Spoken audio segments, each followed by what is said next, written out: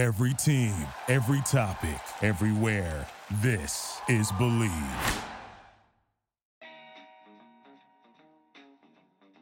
Hello, everyone. Welcome back to another episode of Bet on Chicago. My name is Joey Christopoulos, and today's episode is presented by who else? BetOnline.ag. And look, it is that beautiful time of year as college basketball takes center stage with the tournament fully upon us. And if you're looking to wager this year, BetOnline is the number one spot for all your updated odds and info, along with great contests, including the bracket contest, where you have a chance to take home the top prize. So what are you waiting for? Head over to the website or use your mobile device right now to sign up today. Receive a 50% welcome bonus on your first deposit only when you use promo code BELIEVE.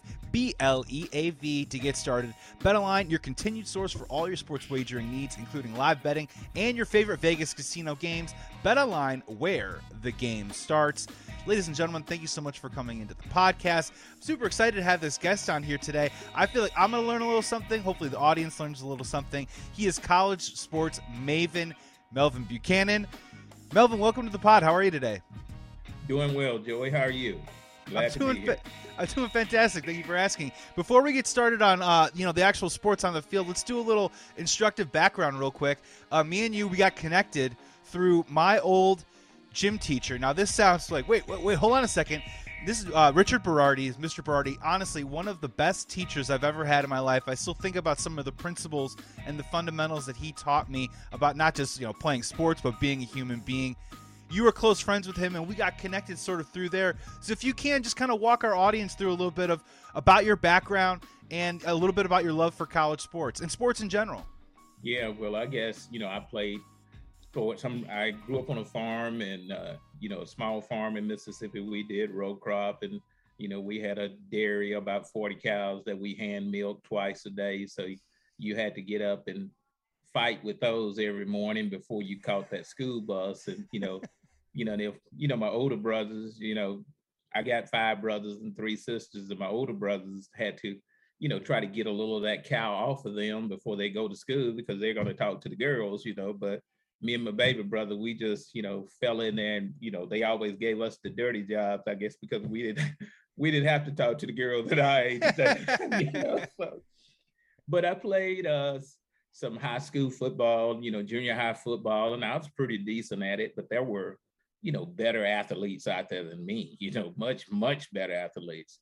And, probably couldn't focus on it really the way I wanted to because of, responsibilities I had at home and because I just didn't have the size or athletic prowess for it, and went on from there and, went on to Mississippi State and, people asked me, did you play ball there? I was like, no, I didn't, because we had some horses, we had Johnny Cooks, we had Kent Hull, we had, Michael Haddix and George Wansley and Ken Johnson, and all of these guys played, pro ball. And I mean, they were big dudes. I watched them, but I didn't get out on Scott Field with them, yeah. But I've always been, finished a degree there in geology. So I'm a scientist. I'm very analytical. And I guess Richard and I met in the gym maybe 10 or 15 years ago. And we've been just like family since then. And sometimes he's watching the sports shows and he says, man, what I heard on the TV today sounded like a guy took some notes from something you said 5 years ago. He said, these guys must be following Melvin around because Melvin said that 5 years ago. And he said, man, you ought to be on TV. I'm just sort of blowing him off, And so when he told me about you, he said, I'm going to call him and have him to, chat with you and just let him find out what kind of a guy you are. So, here I am. That's awesome. And yeah, when he connected me, he said, you got to have Melvin on. And I was super excited to have that happen. A couple questions for you. One, Mississippi State and LSU Tigers, there isn't any friction between the two of you, huh? I know that he's still probably a huge Tigers guy. I knew he was a big Cardinals guy. That's not a roadblock in your friendship? No, not really, because I guess I've always been an LSU fan, the Les Miles and, on and on and on. I just always liked the caliber of athletes that they had. And then I always liked the LSU fans because you could go to the games and I always said they could drink more liquor than anybody I've ever seen and not want to fight. They like having a good time. I can remember going to LSU games and LSU fans are feeling real good, and Mississippi State has the cowbells. And I can remember one game I was at. They said, "Hey man, let us ring the cowbell." So I'm sitting there beside the LSU guy, and he got the cow. He has the cowbell. He's ringing it, from Mississippi State. So I just always enjoyed their fans. We always had a really good time. You're gonna have a good time if you're dealing with LSU fans. Yeah, I heard it's really fun down there. I never really got the opportunity. I wanted to ask you about something that you said in your introduction there. And I'm just kind of curious because obviously, we're separated by a couple generations. And what was it for you? If you could describe it for you playing sports? You talk about you grew up on a farm, you're working hard every single day. Was sports for you? An outlet? Was it something that was just more like something that the kids like did in the neighborhood? I mean, after you really work a long, hard day's work, was it also maybe of a mode of expression? A way to maybe kind of get some emotions out playing sports. What was that for you growing up? I think it was a bit of both, having 5 brothers and, I come from a really huge family. It's like 88 grandkids. And, Whoa. I'm number 7 from the bottom in that 88. My family is heavily male dominated. You make it sound like it's CFB rankings.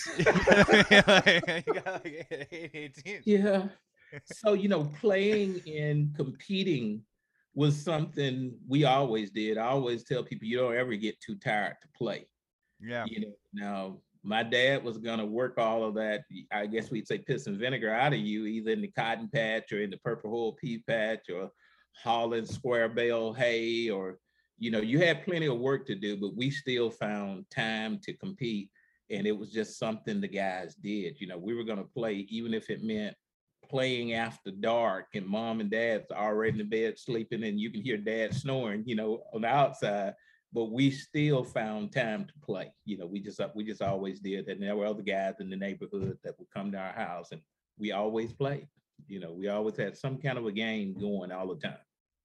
Yeah, I was fortunate enough, or I still, kind of grew up in the 80s, early 90s, where I just remember when you play baseball and it was getting dark outside, you really took it to like the line of it being dangerous. You know what I mean? Like when you when you kind of can't see the ball until maybe it's a couple feet in front of your face, that's usually when you called it. You know what I mean? That's right. That's the same way we played. And I had, I guess that's one of the reasons I never really got into baseball. I watch it, but I never really got into it because one of my older brothers was a big, tall fella and he pitched, and they would have me being the batter. And I'm much younger and smaller, and he could really send it down through there.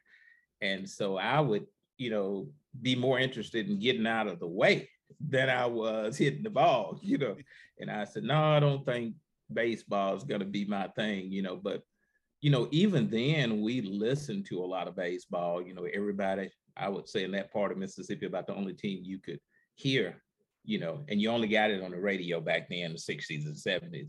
Was the St. Louis Cardinals. For some reason, you could always hear Whitey Herzog and, the Cardinals. And so we were pretty much Cardinals fans for that reason. That was pretty much the only team.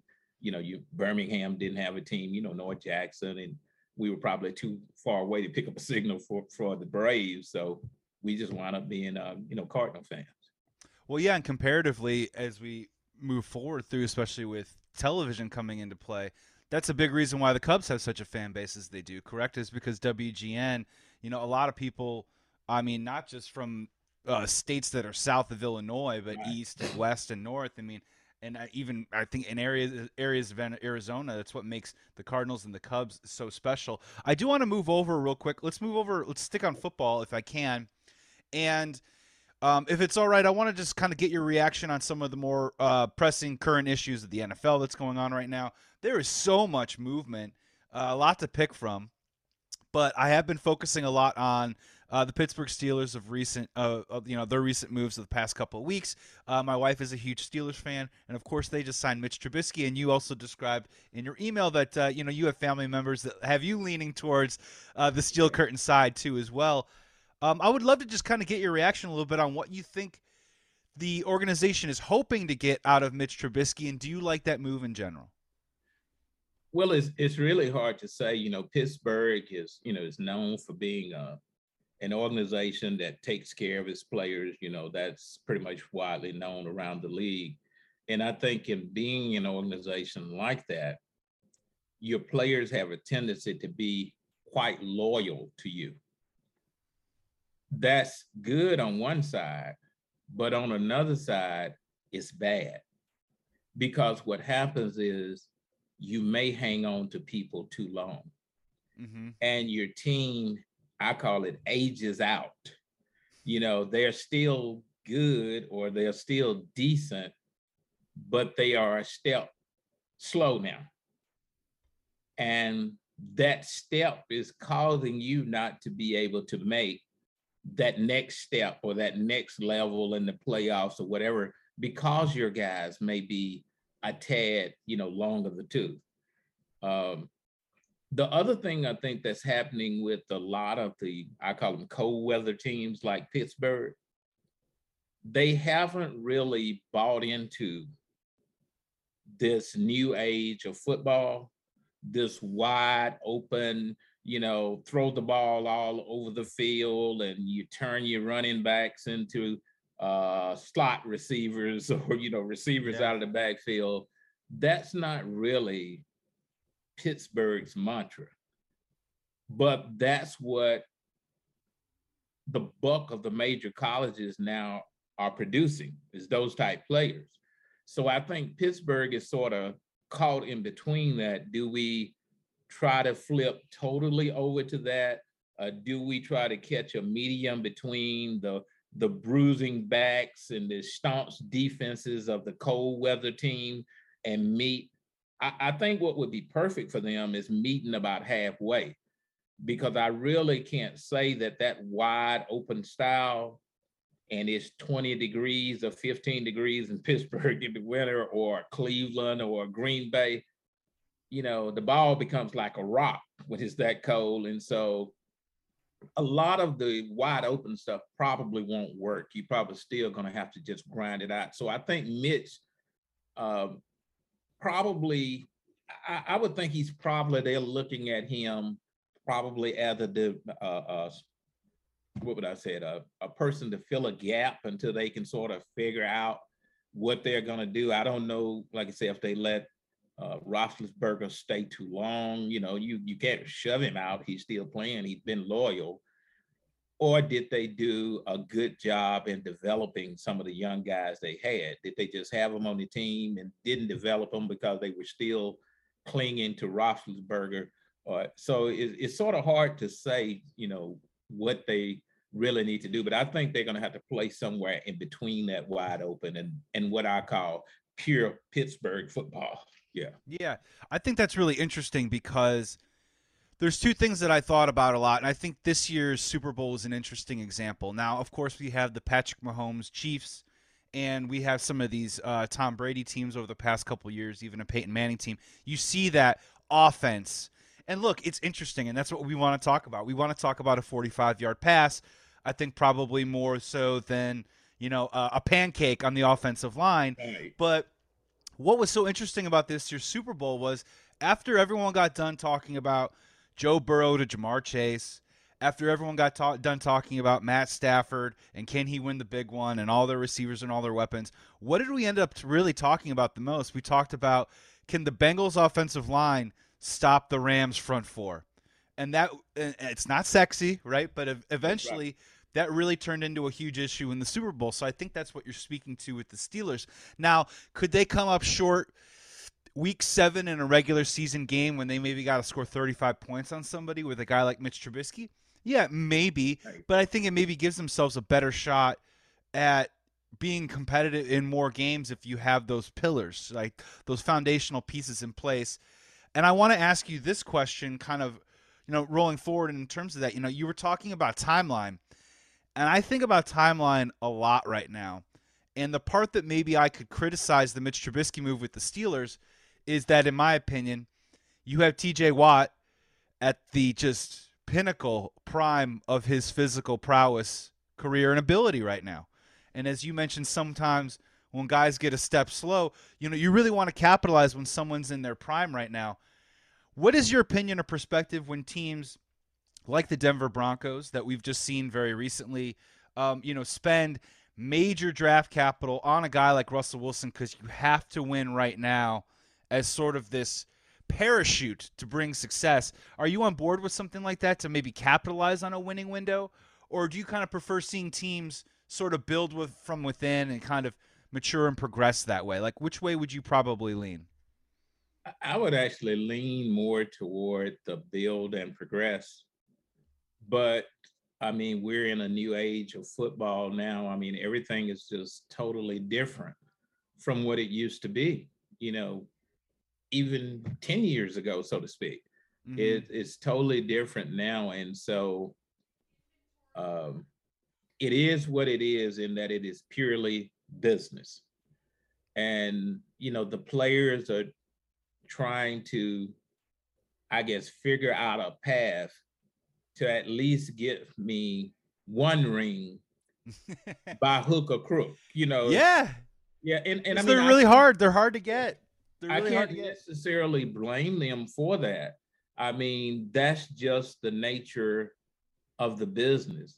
I think it throws the fans off some because it may be a guy that you've hated from an opposing team, but he's a stud. And they bring him into your team and you want to win. But at the same time, it's hard for me to like this guy because I've been hating for 10 years. I think we could be talking about Aaron Rodgers here from a Bears fan perspective, but I get it. Steelers fans had to contemplate that, would we want him? He's really good, but would we want him on? Would we want him on our team? Yeah. So you're dealing with that, but I mean, I can understand that, if you're a GM or if you're a coach and you've built, I'll call it right to that point, and I know exactly what type of piece I need to put us over the hump. And it's got to be either this guy, based upon what I know about the players in the league. And so I can't necessarily blame an organization or, a general manager for going out and getting that guy if that guy puts you over the hump, because you want to win, sure, but you also know that by getting over the hump and winning, you win financially as well. Mm-hmm. And the owner is looking for you to produce revenue. They pay the players a lot, but the players produce a lot of revenue. So yeah, no, and it's just kind of curious. You can see the breadcrumbs with different franchises from time to time where, if you look at kind of Denver's example, they sort of were able to move on from some big ticket items that they had on defense. And they also have, let's just say, they have a couple of pieces offensively that they hope that are on rookie deals right now, like a Jerry Jeudy and a Javonte Williams. And that can incentivize a team to go out there, and pick up a guy like Russell Wilson, the same way that the Pittsburgh Steelers had a choice to make with, they just gave TJ a whole lot of money, but now Ben's money's off the books. They have Najee Harris, a piece who's on a rookie contract. It all kind of like, there's all these little financial windows that I think teams are playing with a lot.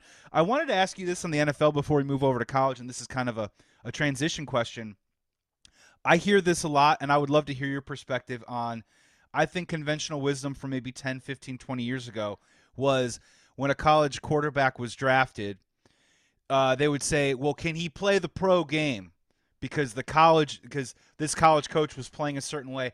I particularly have heard the last few years that the NFL is now mirroring the college game with spread offenses and, a lot more shotgun and all that kinds of stuff. So between how you see offenses that are run in college compared to the pros, do you see one or the other kind of maybe stealing notes more than the other, or do you think it's still very much a separate game? No, I see them actually stealing notes from each other. Mm-hmm. And I see them,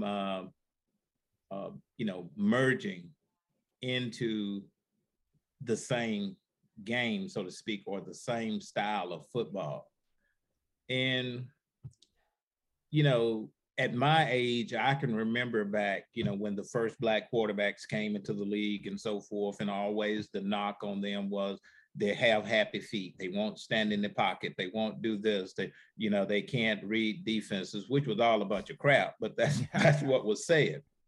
Ward Moon, whatever. Yeah, it amazes me now that the very thing those guys were doing is exactly what everybody wants their quarterback to do now. That amazes me.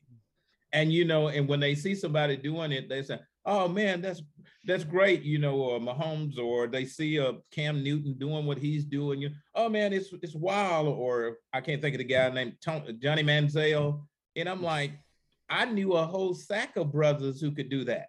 I knew a whole sack of them. Or even when people talk about Cam Newton, and I love Cam, and I tell the youngsters, I said the same thing you see Cam Newton doing. Reggie Collier did that and more 40 years ago at Southern Mississippi before Brett Favre. I said, I think he was an even better athlete because he ran like a 4.3 something or 4.4, and he was like 6'5". But, but all the younger people know is just Cam because they never really saw Reggie play. But I saw Reggie play, and he whipped Mississippi State like he wanted to. He and Ricky Floyd and David Landrum and all of those guys. And the guy that played for the Steelers, the receiver years ago, I'm trying to think of his name. He was a Southern Miss guy. Is that Antoine Randall? You mean the slash quarterback or? No. Well, so receivers, I can just start running off Santonio Holmes, Plaxico Burress. He was probably a little before them. Yeah, interesting. I want to say he married a girl that I can't remember. She was Miss Mississippi or she was in the Miss Mississippi. I almost call his name. I can't think of it now. But all of those guys. But I think the game is changing because the players have changed. That standing in the pocket stuff,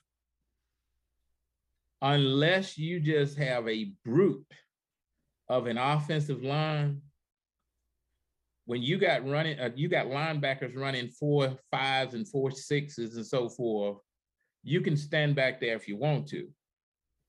You're going to get killed. You got to do either one or two things. You got to either be able to move, or you got to be able to count 1, 2, 3 seconds, and the ball better be out of your hand. So that if he does hit you, it's a penalty and he'll pull up because the ball is gone. But if you hold the ball or think you're going to stand in the pocket like guys used to do 15 years ago, you can forget that. You will be broken up and your career will be over in short order. And I think that's, what's really changed the game is the size and speed of today's players.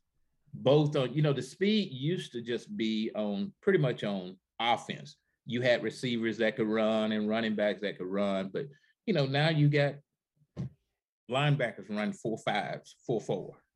You got DBs run 4.3s.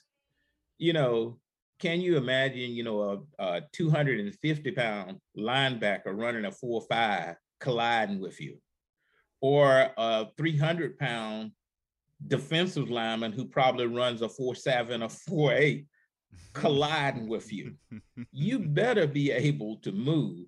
So I think that's the reason a lot of the wide openness has come into the game. And then I think some of it was even by design because it was more exciting to the fans. And again, it gets back to that dollar again. If we can draw more fans with more excitement, then let's open up the game, similar to what the NBA has done with, the 3-point shot, and you breeze on players hard. It's a foul when, Rick Mahorn and Bill Laimbeer used to fair out mug people, and it was get me started. It was just basketball. I had Bill Laimbeer voodoo dolls growing up as a Bulls fan, just every single trying to. But no, you're bringing up something that I think is I kind of having a little bit of a light bulb going on over my head a little bit. Where if you look at the game where, if you take a little bit of the physicality out of it because they have to for safety reasons. If you also kind of sort of change the way that, the cornerbacks and the defensive backs can either prohibit or stop a receiver from kind of getting out of his break or making that first stem route. You're right, though. The whole thing then comes down to speed. And if it comes down to speed, then naturally the pocket passer's role to stand in that pocket and bounce and bounce, that would be diminished just because the time isn't there. So That's right. And I'm already thinking about a guy like, I'm thinking about a guy like Mac Jones and Tom Brady and those guys and obviously Tom Brady is probably a separate example, but a guy like Mac Jones, I'm not saying that he can't have success, but maybe it will take him more plays to have the type of success than you will see other quarterbacks. When we talk about yards per play, yards per attempt, it might take him some more so he continues to have that kind of success. I want to ask you, NFL draft's about a month away. Kenny Pickett, Malik Willis, Matt Corral, is there a quarterback maybe not on that top 3 list that stands out to you right now that you think, I'm not saying who's going to be the next greatest quarterback of all time, but is there someone that maybe has you intrigued, maybe someone that someone isn't talking about right now that can maybe help an NFL team?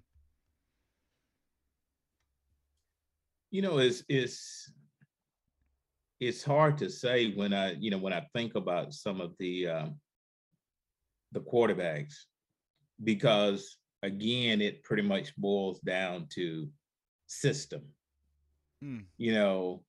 If I can be drafted into the right system, and I think that hurts a lot of quarterbacks because, in most cases, you don't really have control over that necessarily where you drafted.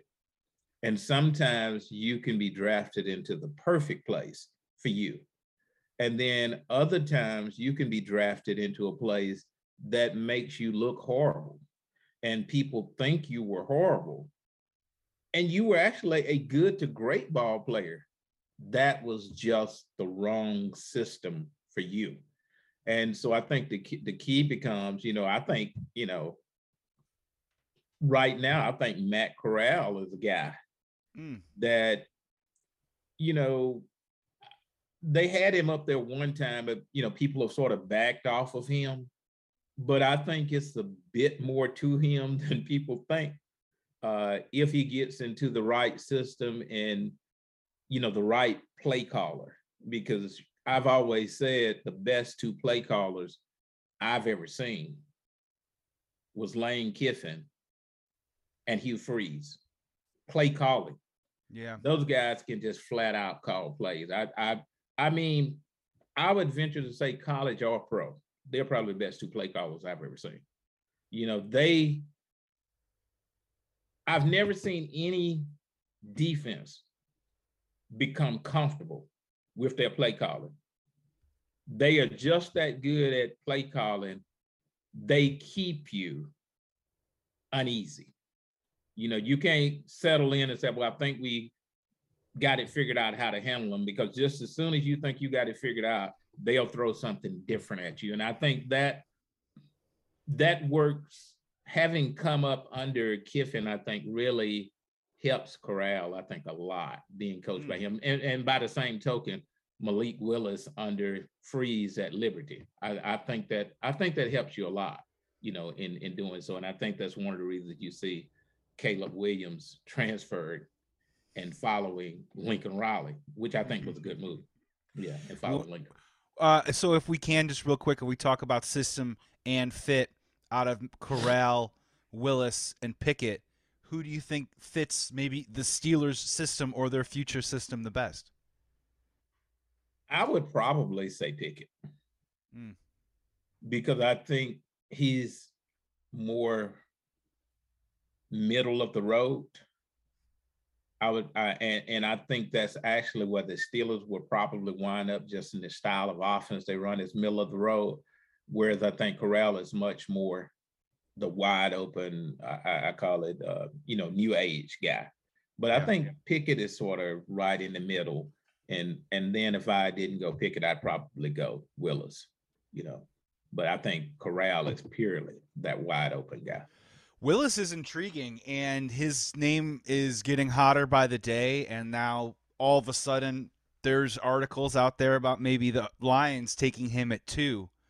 Yeah. If you can, just for the audience that might not know a lot about Malik Willis, can you just give a quick little minor scouting report on what you think his pros and his weaknesses are that he needs to work on when he gets into the NFL game?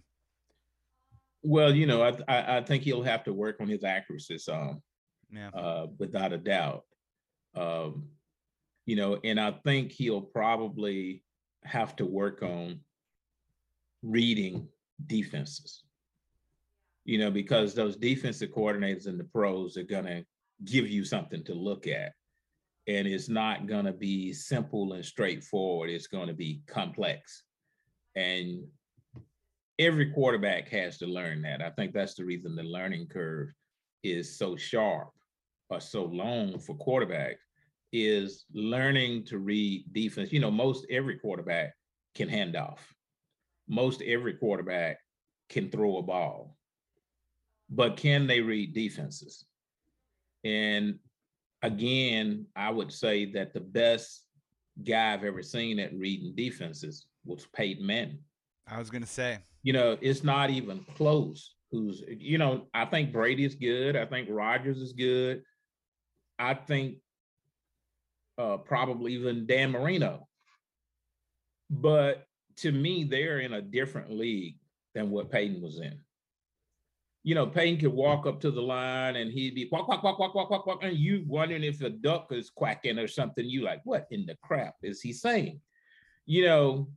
And you see the defense shift and and you like, well, they didn't show what they were going to do when they first walked to the line. And then he says something, they shift again. And all of a sudden, they decide just say to blitz. And for some reason, Peyton always dumps the ball right over the guy's head that's blitzing and right into the hole that he just blitzed from. And I'm sitting there like, I know the defense was running audibles just like he was. Yeah. But how did he know that? And, and then it's not like he figured that out in 5 seconds of sitting there holding the ball. He's done that and processed that in like 2 seconds or 3 seconds. So again, if you were to hit him, the ball is already gone because he wasn't, in my opinion, Jack as an athlete. Peyton was probably slow as molasses, but he could get rid of the ball so fast and he could read defenses so well that took care of all of his athletic shortcomings. It's because he was good at that. Now, I think Marino was probably about as good at the quick release, but Marino didn't read defenses like Peyton. To me, it's just never been anybody could read defenses like Peyton. Yeah, I'm sure other quarterbacks have, but it almost felt like Peyton would like set honey traps or something. He would slide his protection over because he knew that this defense would automatically check and move over, and he'd buy them in, and he'd create leverage and then pre-snap motion. Next thing you know, Anthony Gonzalez is all of a sudden now on the slot on the other side, snap the ball, and he would create open space before the ball was even snapped, and it was a beautiful thing to watch. Truly, he was playing checkers. I'm sorry, he was playing chess while other people were playing checkers. Yeah, and to me, I always tell people that if you really watch sports and analyze it, it's like a harmony or a melody that's being played on the field. And the offense is, I guess you could say, trying to create an off note for the defense. Mm-hmm. And the defense is trying to create an off note for the offense, to mess up the melody or to mess up the harmony. Because if we let harmony reign when we look up somebody's going across the goal line, so we have to create that off note and throw the harmony off. And to me, that's what they're working at doing. I love it. That's great. The final topic I wanted to get into you with was I wanted to talk to you a little bit about, let's start here. In your opinion, how has the recent evolution of the transfer portal, do you believe that it has helped college athletes? Do you think it's helped out universities more? And maybe is there something that you wish that they would continue to push on to maybe help, because college athletes, they are a bit at the mercy of the university a little bit of where they want to play and get playing time. But now hopefully that transfer portal is giving hopefully them more opportunities to find the right home, the right system, a little bit of a theme we're talking about here. I agree with you.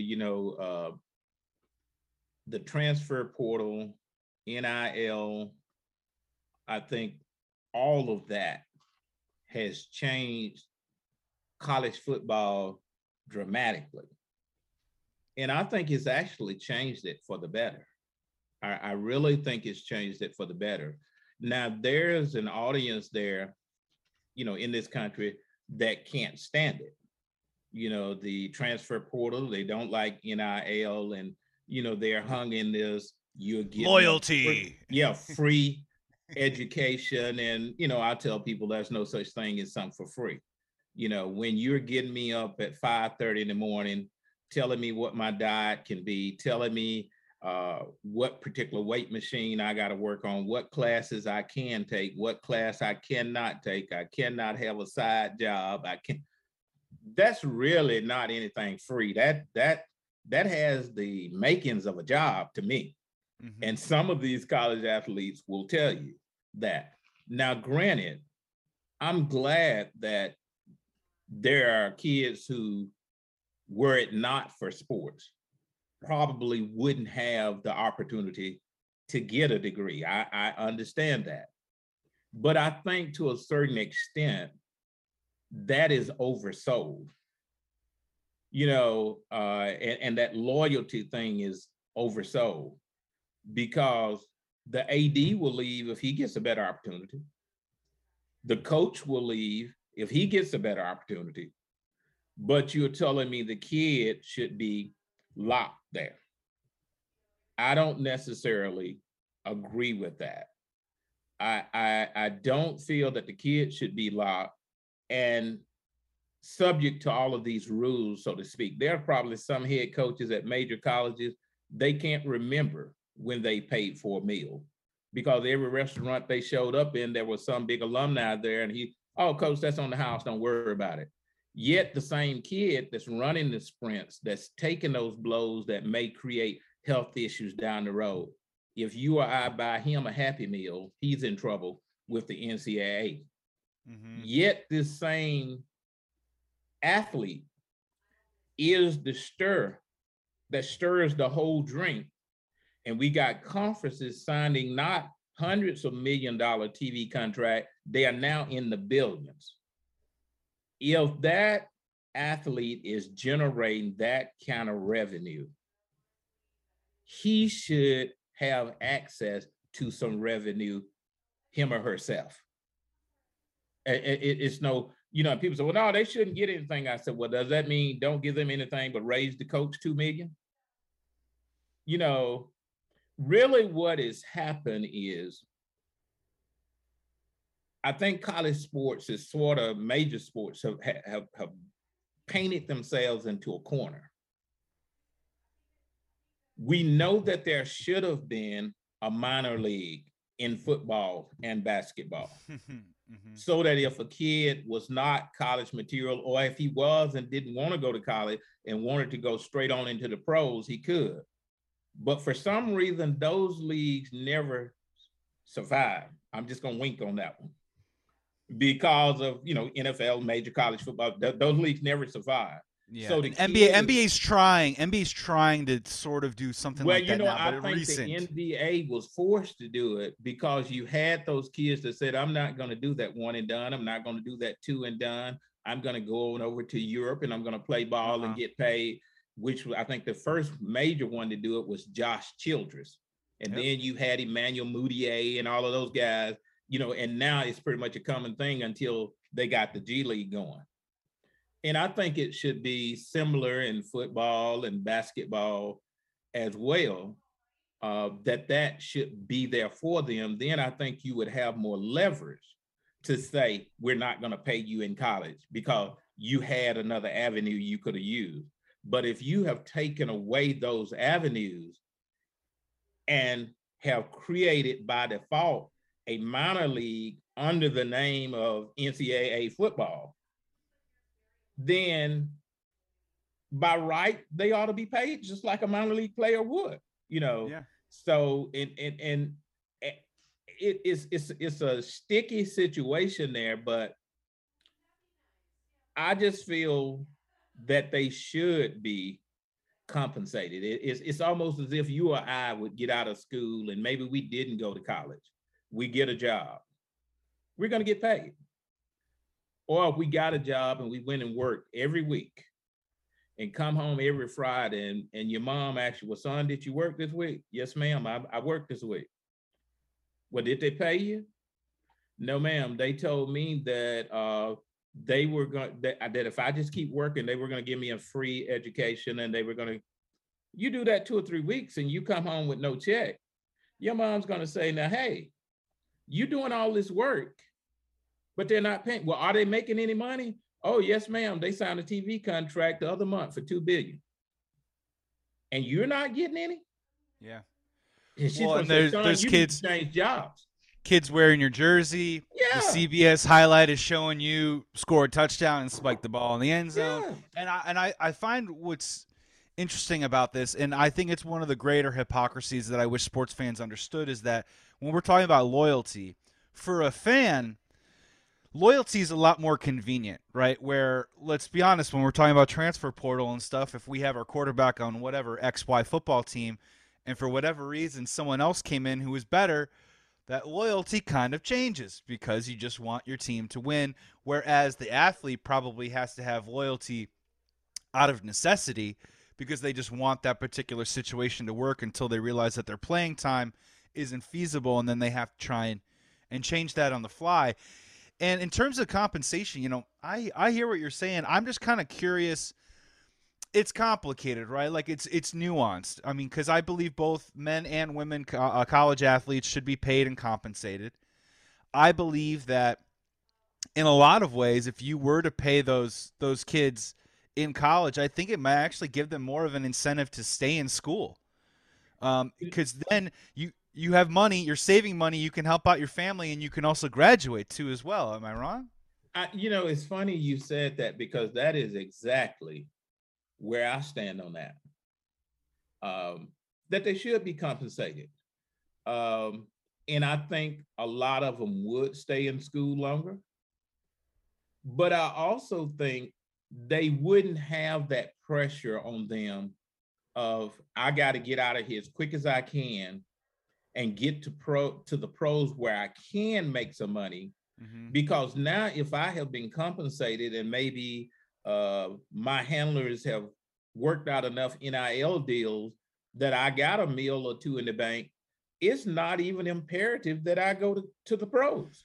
And if I can interject on top of that, if you're thinking about someone who wants to get to the pros as quick as we can, now look, I don't want to paint with a broad brush, but maybe someone would go to class less because they have to get to the NBA quicker. You know what I mean? Like, I have to focus so hard on everything I can in this one opportunity, in this one 12-month span, that I can't go to my 9 a.m. class because I need to focus on this thing. Where if they did have that compensation package or the ability to continue to earn money through, like you're talking about, marketing and licensing revenue, then eventually maybe it's not like so taxing and so imperative on them to get it done right away. My only one for you is, are you interested? Yeah, it sounds like you're more interested in terms of base compensation with the ability to earn revenue based off of like licensing and marketing rights. Are you the type of person that's like, I'm going to sign a 17-year-old kid to a $1.2 million bonus thing? Because my only thing with that would be, let's just say you sign, because there's a lot of guys that get scholarships, right, that don't even make it on the field. What do you do with that? You don't just, like the NFL, you don't terminate a contract and take away $1 million from a kid. Is there a way to continue to pay him and compensate him even though he maybe didn't pan out as a player?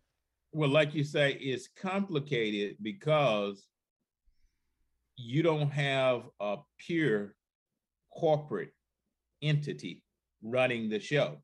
Mm-hmm. And what I mean by that is these athletes play at state-owned institutions, which are, nonprofits, so to speak. If I'm a nonprofit and I'm a state-owned institution, then after expenses, where does the extra go? Does it go back to the state taxpayers since I'm a state-owned institution? If we want to look at it purely. Doubt it. Yeah, I doubt it too. Doubt it. As it is, would that be the case? And some people say, well, I want to put a base on it. And I said, well, we're a capitalistic country. The market drives the rate. And they said, well, but some kids are going to get X amount. And some, I said, well, even in the pros, the stars get X amount and the other players get, less. I'm not saying they get pennies, but they get less. But I think what would actually happen is the people in marketing and so forth will figure out in the years to come, not only how to market that stud athlete, but to market, I would say, the baseline athlete as well. And I think they'll figure that out. Yeah, because that's the level playing field, right? Where if you look at an Alabama versus a Boise State, someone that's listening to this right now is like, well, Alabama could just give their entire offense $1 million each, and then rock and roll and be able to go out and acquire and literally buy young collegiate athletes. But I think what you're saying is I think that there's ways where Boise State can play in that same field. Maybe they're not earning that money through the school, but they're creating moments through marketing and licensing, merchandising, where these kids can make, a pretty good living, actually save some money, graduate from college at 22, and honestly give them kind of a leg up for all their hard work. They either have money saved and can try and do a professional career, or this incentivizes them to get their degree with money saved, maybe pay off that student loan, or whatever. Yeah. Maybe that student loan's already paid for, but also help out their families too as well. Because I think the other part that's really lost on this is a lot of these college athletes have parents, mothers and fathers and sisters and aunts and uncles that drive miles and miles and miles to take them to these games and these practices, and they're sacrificing a lot of their lives too as well. And I think families really invest in the player as much as the player invests in himself, and we miss that a lot. Yeah, I want to speak to that too. I think so many people miss that, as if that athlete's career started when he signed with, such and such youth. Mm-hmm. That kid has probably been preparing for that moment since Pee Wee football. So he has a lot invested. So why shouldn't he be compensated or remunerated or whatever we want to call it? And we've set up this system where we make an athlete feel a college education is a prerequisite for playing football. I said, hey, a college education may be a prerequisite to be a chemical engineer or a doctor. But what does a college education have to do with catching a football, throwing a football? You and I know absolutely nothing. Nothing. Yeah. But we make it seem as if it has something to do with it.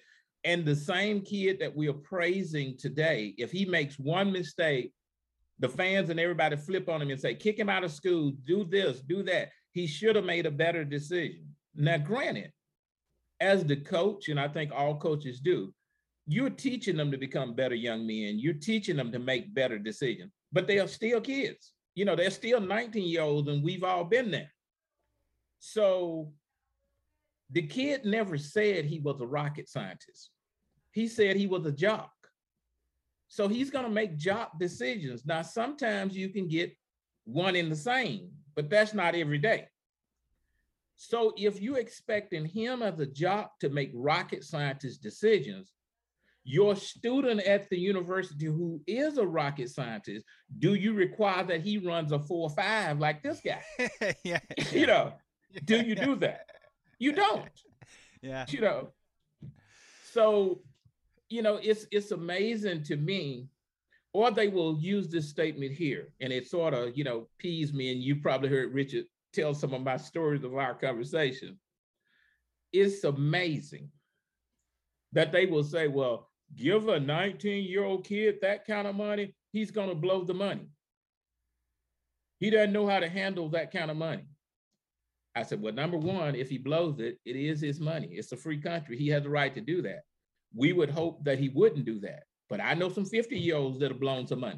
Yeah, we know some banks and some law firms that go bankrupt. Yeah. And here's what I'm saying when they say, well, he doesn't know how to handle that kind of money. My comeback is always this. Well, you are an educational institution. You have professional educators who write curricula every day. Can they not write one so that he learns how to handle money? They write all other type of curricula. Why you can't write a curricula for that? Mm-hmm. But it's almost like, to me, I can see any other institution basically throwing up their hand, but I cannot see an institution of higher learning throwing up their hands talking about a kid can't handle money, and they got a passel of teachers. Well, look, it's for part 2 series of our podcast conversation with Melvin, when we'll get together and we will talk about how I grew up. I'm a part of a generation, and when probably one before me and behind me coming, that was told you have to go to college or you will be nothing in this life. Right. And now are just saddled with tens of thousands and some hundreds of thousands of student loan debt. Well, I'm gonna say one thing. After being forced into it. Yeah, please. What if Elvis had been told he had to go to college before he could play rockabilly? What if B.B. King had been told, or Michael Jackson had been told, you got to go to college before you play the blues? If you don't go to college, you'll never do music. Yeah, that's crazy. Yeah. So what I'm saying, the athletics to some of these guys is a God-given talent, just like blues was to B.B. King, or rockabilly was to. So they are just, so if Elvis and B.B. are being paid for their talent, why should he not be paid? He just had the different talent from the rocket scientists, but it's still a talent, and it still should be, he still should be compensated for it. Melvin Buchanan here on Bet on Chicago. Thank you so much for joining for this conversation. I really enjoyed it. And in terms of the college sports, I hope there is a world or a place, because I would love to see him as well, where maybe me, you, and Mr. B, Mr. Berardi, we're having lunch somewhere 10 years from now. And we're just laughing at how remember how these college athletes weren't paid? Yeah. Remember how they did this for free, and now we'll hopefully see the fruits of that evolution. A lot more I wanted to discuss about NIL and so forth. We could we probably do that in another conversation. You know what? If you're up for it, I would love to have you back. I really did enjoy this conversation. Melvin Buchanan here.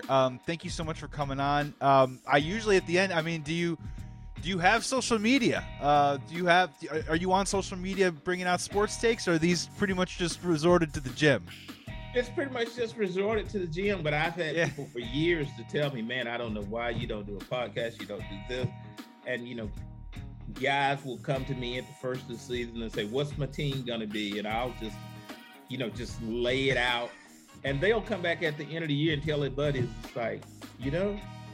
it happened just like Melvin said. And they were like, how do you do that? I don't work at it. It's just, it's just who I am. I don't really work it. But I've always been analytical like that. If I can't find something to really analyze, and people who know me, even people who have dated me, they know that if you give me a problem or an issue, I'm looking for a solution. And sometimes, the ladies would tell me, Melvin, all I want you to do is just listen. Don't try to solve it. Don't try to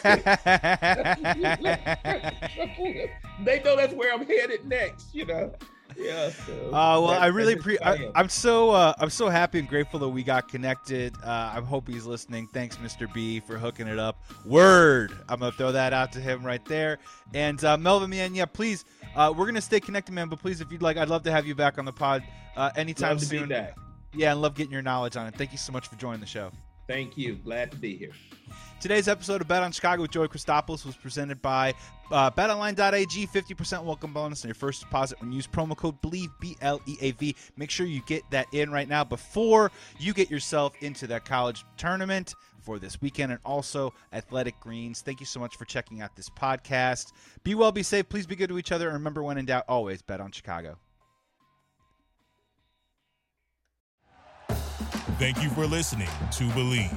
You can show support to your host by subscribing to the show and giving us a 5-star rating on your preferred platform. Check us out at Believe.com and search for BLEAV on YouTube.